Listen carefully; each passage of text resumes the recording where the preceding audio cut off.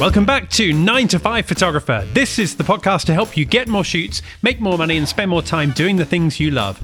Now, this episode is great because we're talking about a topic that's very much in the news today, especially, it seems, with photographers and filmmakers. It's AI, artificial intelligence, and we have an expert in the house with us today.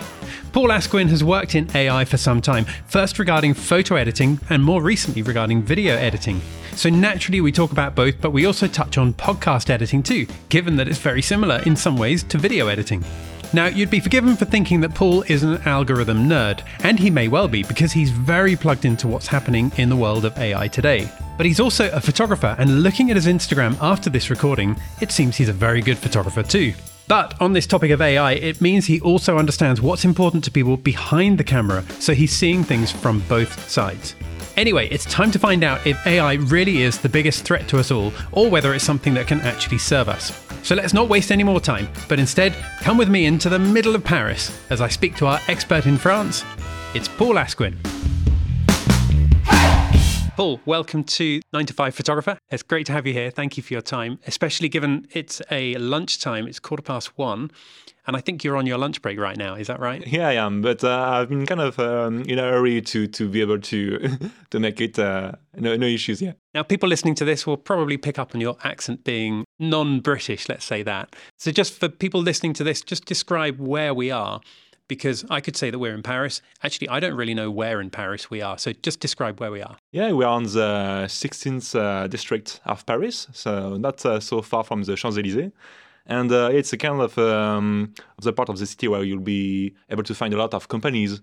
And yeah, it's also a kind of a wealthy place in Paris. So the Champs-Élysées are quite of a good place to hang around if you want to do some shopping, sure. And have you lived in Paris so long? I do live in Paris, not far from Montmartre, in fact, which is kind of a more living place. And yeah, I'm living in Paris since 3 or 4 years, since I came to start my job. Okay, right. And tell us more about your job, because I know that it's something to do with photography/video/AI, but I'd love to know more about exactly what it is and how it all works. Sure. So basically, I'm a machine learning, artificial intelligence scientist and manager, but mostly applied to photo and video editing. So, of course, we often see kind of new tools that are opening for people to be able to play with. For instance, you will be able to see some DALL-E tools in order to generate artwork from text. You'll be able to have the auto button on Lightroom to be able to kind of edit your photos kind of magically, but often you do not like that much the results, but it kind of did a tiny job still. Mm-hmm. And so, yeah, I'm kind of playing in this area in photo editing and video editing. Okay, so we all, I think everyone listening to this will understand a little bit about AI when it comes to using something like Lightroom or Photoshop, where it can detect certain things for you. Some people might use these features, some people might not use these features. Is this the kind of thing that we're talking about that you're involved in, or is it more advanced than that? No, it's kind of it. For instance, before I was working on a project for a company where I was doing a machine learning algorithm able to predict a preset exactly matching your photo and the client you are working for. For instance, if you are shooting portraits or wedding photography and you are having a specific composition, maybe you have a bit more or less trees, a bit more or less blue colors, faces, you have your composition anyway. And you are working for a client, so maybe you are doing wedding, you are doing maybe food photography, maybe real estate. And so you know that sometimes your clients are having different moods they are willing to lead forward. So basically, I was doing algorithms in order to be able to make a match between the photo you took, so your own photo that truly is linked to the composition and to the clients. Just to give you a kind of example, I was able to find out that, for instance, if you are working for Uber Eats Japan or Uber Eats Mexico, they are not willing to have the same photos in the hand. So, for instance, Japanese wants to have more saturated colors, which is quite interesting because you need in this way to do machine learning algorithms not only linked to the photo you took, but also linked to the client you are working for. Interesting. And who was that for? Which company in Japan? So we were working for Uber Eats, for instance, but the company I was working for was in Paris. And for instance, Uber Eats Japan, Mexico was clients of this company. I see. Now, you're a photographer as well, is that right? Yeah, sure. And is this for your own pleasure, or is this for a professional purpose? Do you charge money for it? Basically, I've never charged any money for my photo jobs. Because I always felt I'm kind of happy with both photography and engineering and artificial intelligence. So basically maybe one day I will be kind of having a hybrid way of life, working for maybe both. But for now, it's mainly a hobby, a very important hobby. Basically, if I'm not working for my job, I'm doing photo and photo edition. But for now, I'm not living from the second part of my life. I'm smiling while you're talking right now, because a lot of the time, people who do photography as a hobby would like to do it professionally and be paid for it. But equally, when people are doing it professionally and they're getting paid for it, they're having to follow somebody else's brief. They're having to follow what the client wants from them, instead of following what they are naturally passionate about. So quite often the professionals want to be back in the hobby stage again, whereas the hobbyists want to be professional. But tell us a little bit then about how that helps you being a photographer as well when you're doing the work that you do in the world of AI with photography. Basically, the fact that you are using the tools that will be in the end used by a photo editor is very important because I think you need an experience, also a legitimacy to be able to understand what you are working for. So if I want to propose a tool that will be plugged to Lightroom, but I do not know myself how to use Lightroom, I will not be very interesting as an AI scientist. I think I need to be able to play with the Lightroom, to be able to edit a photo myself, to understand when I have to use contrast or DAs or saturation, vibrance, in order to be able to build a machine learning algorithm I will be able myself to understand. Because there's kind of this black box with machine learning, the fact that you are able to train a machine learning algorithm to do something that you do not properly understand. But still, you are just better at doing it if you are able to understand a bit of the rules that are embedded into this tool. For instance, if I'm working on a machine learning algorithm and I only looking at whites, shadows, highlights, and I do not take into account the fact that some of us are going to work with tones, curves, I'm going to miss a bit of this data. And so if I do not have any sense of how Lightroom is working, I will be missing some part of this interesting information I need to do properly my job. Okay, that's interesting. So let's just address the question that a lot of people might be thinking right now, because when we hear about AI in the news, sometimes people think of it as computers stealing the creativity in the art that we're taking here. And other people see it as something from The Terminator or a movie like that, some science fiction, scary future world. What are we talking about here with the world of AI and photography and video? I mean, to what extent is it actually useful? And how do we get that balance between it being useful for us, but not going so far that it takes away the creativity from us? Often the AI are mostly specialized, and for instance, if we speak about the art being stolen by AI, so we have recently on the news the example of Stable Diffusion. Stable Diffusion is a new tool that has been open sourced, so it's able, the code of it is able publicly. Basically, there has been kind of an issue about it because they explain that they have been using a lot of data available on the internet. The fact that you are building these machine learning algorithms based on artwork from people all around the world that have been posting on Instagram, on Pinterest. So the AI has been able to learn on it. And also, if you can basically ask this AI to be able to just produce a scene. Let's say you are kind of desert love guy. So you want to have a desert with a blue night sky and some oasis, but you want this in the style of a manga artist you do love a lot. So maybe you will pick the name of the manga artist, or maybe let's say Miyazaki. You love the work of Miyazaki, and you want to have this art style applied to this desert style oasis.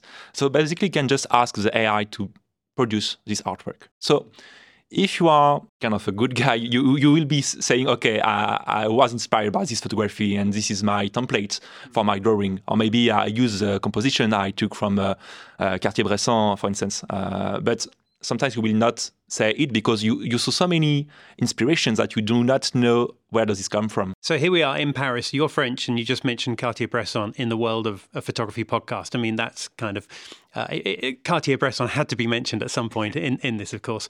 Do you think that if Cartier-Bresson was alive today, using the tools that we have today, that his work would be radically different to the work that he shot back in the 1950s? Or do you think that the work that he would produce today would fundamentally be the same as what he produced back then?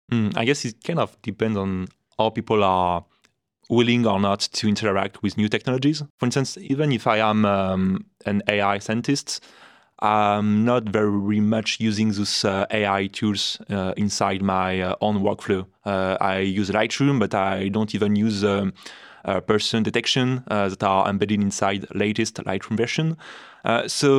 Also, you are right now, even in a time of hypersensibility, hybrid cameras, you are just some photographers that just want to keep the style of shooting analogic. So it kind of depends of what you want to do with your artwork. And in the same world, with this technology, you will be having persons shooting with the Cartier-Bresson style, not changing anything to the technology from back the 60s. Mm-hmm. And you will be having people just working with photo, but enhanced with a lot of Photoshop's features, and then fed to machine learning algorithms to be able to transform it maybe to a video. So basically, you could be doing anything, and it's kind of a new creativity tool. You just have to select a new path. Do you want to just keep it traditional, or do you want to take some of the new features eventually for just a few artwork, or maybe for your styles that you are going to use for the late the new and the next years of your life. So I'm really interested that you mentioned about evolution, about how we embrace new technology, because somebody was telling me recently that when the camera was first invented, traditional artists, as in people that painted with canvas, they were horrified about the concept of the camera because they were saying it takes everything away from creating art. Now we know, of course, that photography is art as well as painting. But now we have more and more AI coming along. Of course, we had autofocus that came along with cameras, and then we had eye detection that came along for the autofocus. And a lot of these things are taking away those areas where errors could be made, I guess. But I guess as well, one of the next questions is, at what point is it going too far? Because, it's possible to create a bit of AI artwork where the computer algorithm, I guess, is doing all of the work. Is that a fair statement, or is that actually me overlooking something there? When you are opening new AI technologies, often you simplify something that was before complicated or maybe time-consuming. And this is not the only tribute to AI. You could be having this linked to any technology. The fact that before, in order to do audio editing, you had to use magnetic bands and you had to basically merge them together. So yeah, right now you just have as many recordings as you want. You can do backups, you can try different versions, and you can drop everything and start again if you want to. Before it was not possible. So if you just look at your capacities right now, you are kind of godlike compared to a guy 50 years ago that was doing audio editing. So right now it's kind of the same. The fact of having these tools maybe makes the common person able to do amazing photos compared to what was possible before, because you are having amazing sensitivity. You don't even have to use a tripod to do clear images. You can also just, maybe it's not that easily, but press the button and have kind of a proper exposition, do HDR. So you kind of open to the crowd the capacity to do just a better work. And so it gives you also, as an expert, some more time to dive into more fine arts. You can, take away this time you used before to do this exposure, white balance settings, and now you are kind of more able to use your time and your creativity to work better on your composition or maybe take more photos. So yeah, it's kind of changing the way you are going to invest your time. But often it's kind of conversion and not a replacement. So again, the way you talk about more and more people being able to take these kind of photos, I'm thinking as well about whether or not people like me should be worried, because sometimes I've been on a photo shoot and there's a particular photo that I'm trying to take, and I'm with my client. My client's got their iPhone, and I'm taking a photograph with my Canon 5D Mark IV or Canon R5. These are very capable cameras. But then somebody who stood right next to me, who's not a photographer, takes a photo with their iPhone, and it looks fantastic because it's balancing everything in the picture. And okay, there are many qualities that you have in a professional camera that you don't have in an iPhone. We all know that. But from the client's point of view, they're looking at their picture on their phone, and to their mind, it looks better than what I'm getting on the back of my camera. Now, that's straight out of camera. I haven't touched that in Lightroom or Photoshop, of course. But from their point of view, they're now thinking to themselves, why am I paying this person to do these photographs for me when actually I'm getting better photos from my iPhone? That's what they think, at least. At what point should we be worried as photographers? Well, basically, if you have been setting the whole set, basically, you told the model just get there and take this posture. So you did part of this work, which is more than just pressing the button, right? So the guy behind you pressed the button too, but he maybe forgot that you have been doing the composition yourself. And also, I guess, when you take a photo, you look at it on your phone, but you are not going to print it on the wall anyway. So if you are doing, for instance, fashion photos, you need maybe to print them in a wider, more detailed area. But for sure, you have to admit sometimes that just a phone camera is just good enough. If you are out there doing landscape photography, often your camera is going to take amazing shots. And even if you are happy or maybe nostalgic, just carrying your big camera with you, you know what you can do inside Lightroom, working on shadows. And sometimes it's something that you do know is not possible with your phone camera. But yeah, basically people do not know what you are talking about if you are talking about like color inside shadows, color grading. But maybe it's kind of something that is sometimes, I would say, not sensitively seen by the viewer of your photo.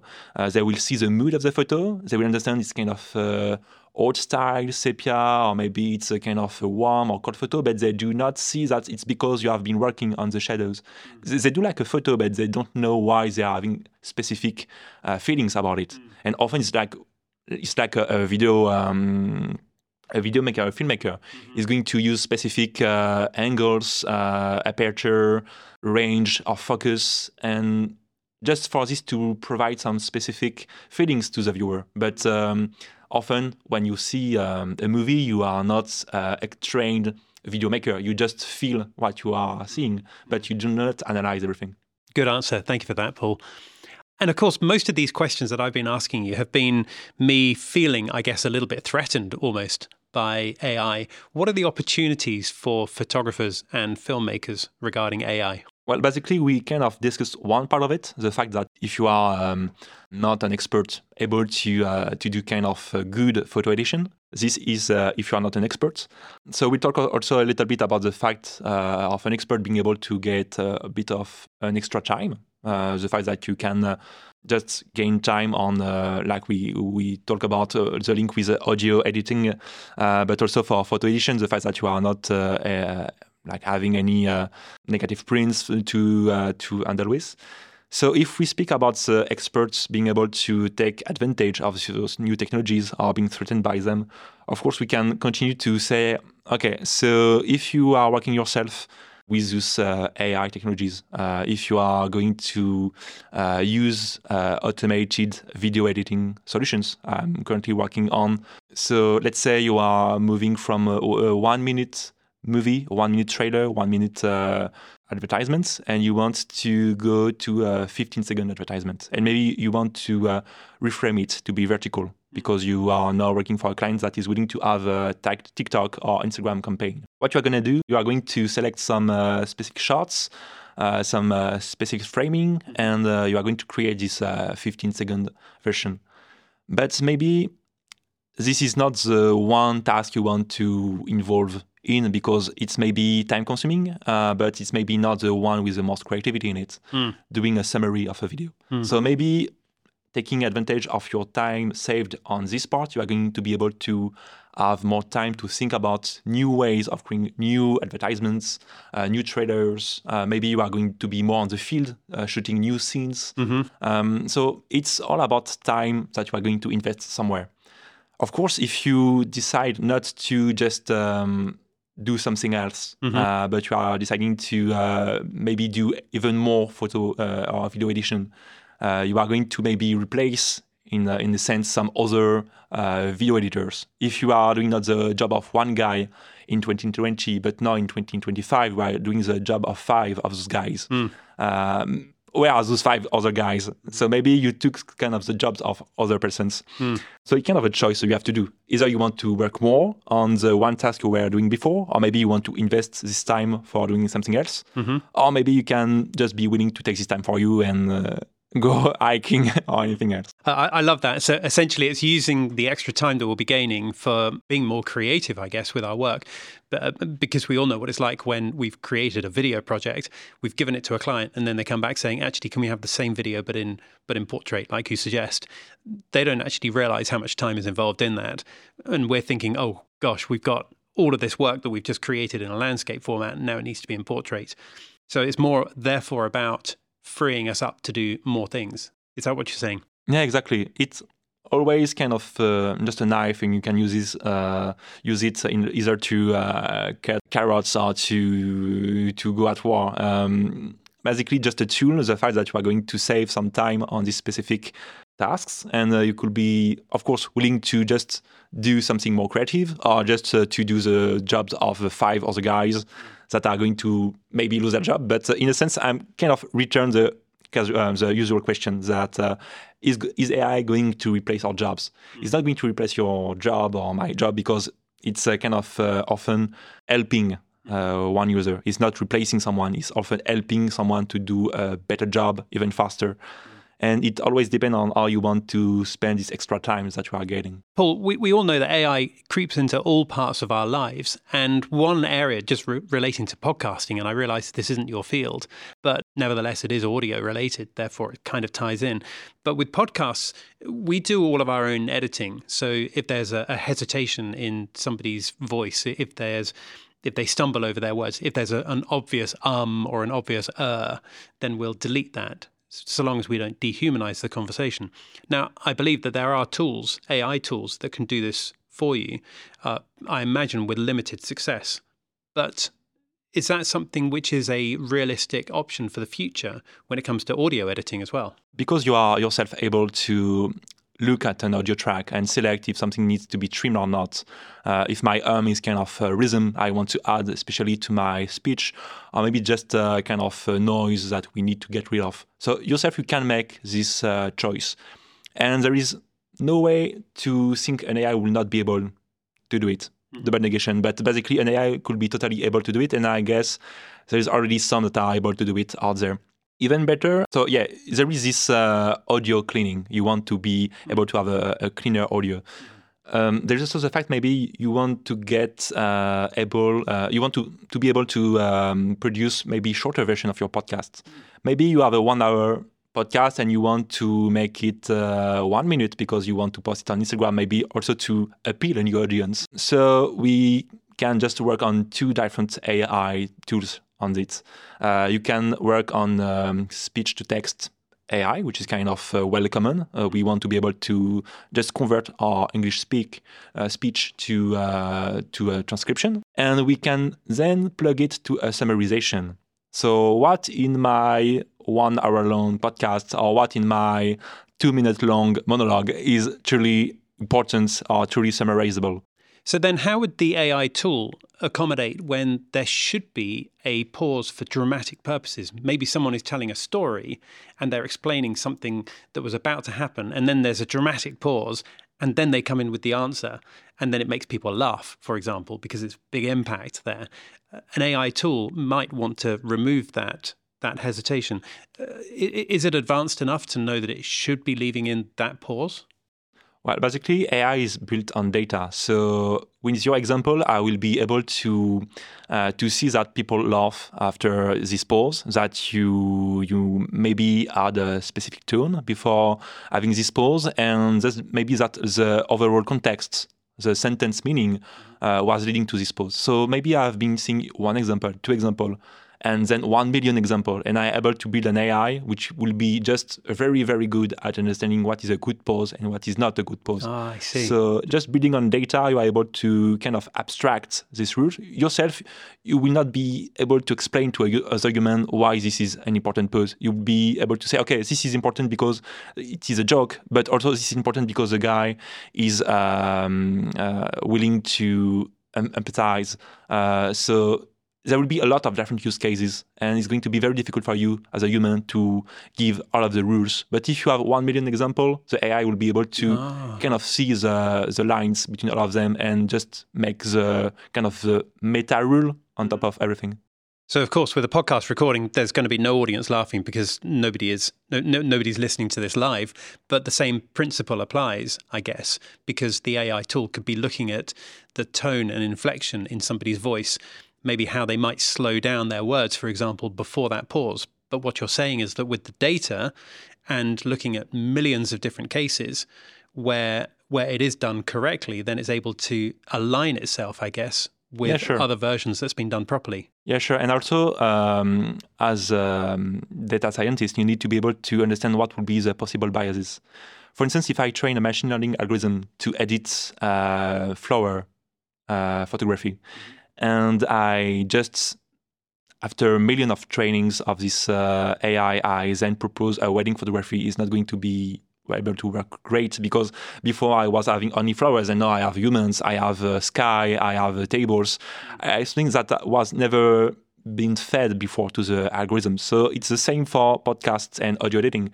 If I just train it on a podcast without anyone in the audience, and then I use it on just a conference, it's not going to be the same, because there will be maybe more than 2 speakers, maybe there is going to be an audience, and it's going to change everything. So we need, as a scientist, to be able to understand what will be the possible biases. And this is maybe the most important part of our job. Amazing. Brilliant. Thank you. Paul, I'm keeping an eye on time because I know that your lunch break is a precious time for you. But if anyone's listening to this and they want to find you online, how could they find you? Instagram, I presume? Instagram, LinkedIn. Yeah, I have my photography, of course, Instagram page. And yeah, maybe LinkedIn is kind of the other part of my life, the fact of being a data scientist. So yeah. And what's your Instagram account? Paul Askin Photo. Okay, all right. Well, we'll put a link to that and your LinkedIn page in the show notes. But thank you very much for being here. It's been really, really good talking to you. I really appreciate you giving up your time, especially here on a cold Monday afternoon in the middle of Paris. Thank you, Paul. Thank you, Simon. So that was Paul Asquin, AI expert and hobbyist photographer, joining us today to give us an insight into what we can expect from AI both today and in the future. Thank you for spending your lunch break talking about this, Paul. It was great to get an expert opinion on this. Do check out Paul's work on Instagram. I'll pop a link to it in the show notes. Now, our next episode is coming out soon, but in the meantime, thank you for listening to this one. Don't forget to follow or subscribe so you can stay in touch, and we look forward to seeing you next time. Bye for now.